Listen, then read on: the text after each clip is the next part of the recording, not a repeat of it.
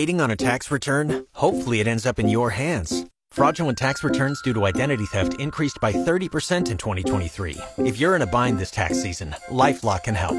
Our U.S.-based restoration specialists are experts dedicated to helping solve your identity theft issues. And all LifeLock plans are backed by the $1 Million Protection Package. So we'll reimburse you up to the limits of your plan if you lose money due to identity theft. Help protect your information this tax season with LifeLock. Save up to 25% your first year at LifeLock.com/aware.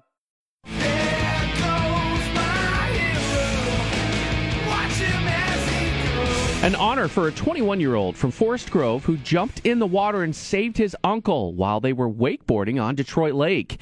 He is our KXL Everyday Hero this week. Ryan Perez was in the spotlight this week at the Forest Grove City Council meeting as he was presented with a life-saving award by the American Red Cross. Ryan says he noticed something odd when he was wakeboarding with his family and his uncle went down. He's an incredible wakeboarder. He does a lot of really cool tricks. But on one of them, he caught the front edge of his board and he kind of face planted while he was trying to do a trick.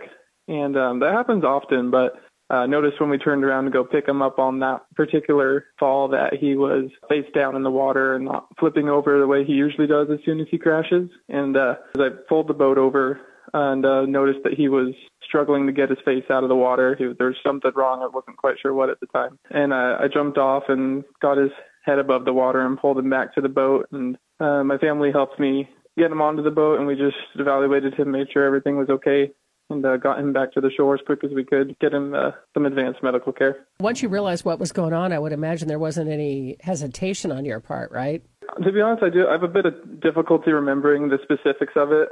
But I've been told that it was pretty quick. I just kind of turned around, and we've been going out to the lake for years, so not seeing him not flipping over immediately was an immediate red flag to me that something might have been wrong. And when I saw he was having trouble getting his head out of the water, that's kind of when the lifeguard training kicked in, and I was like, okay, I need to get in the water and get his face out of the water so he can breathe as quick as possible. So let's fast forward to now.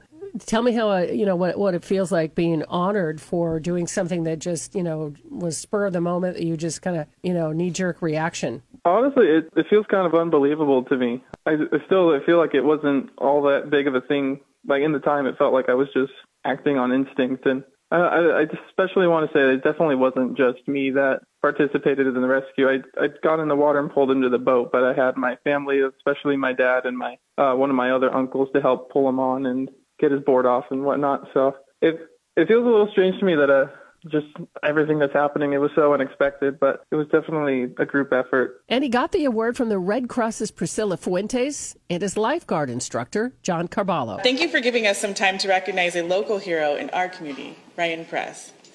We are here tonight to present Ryan with the Certificate of Merit Award for his quick thinking and life-saving actions last summer.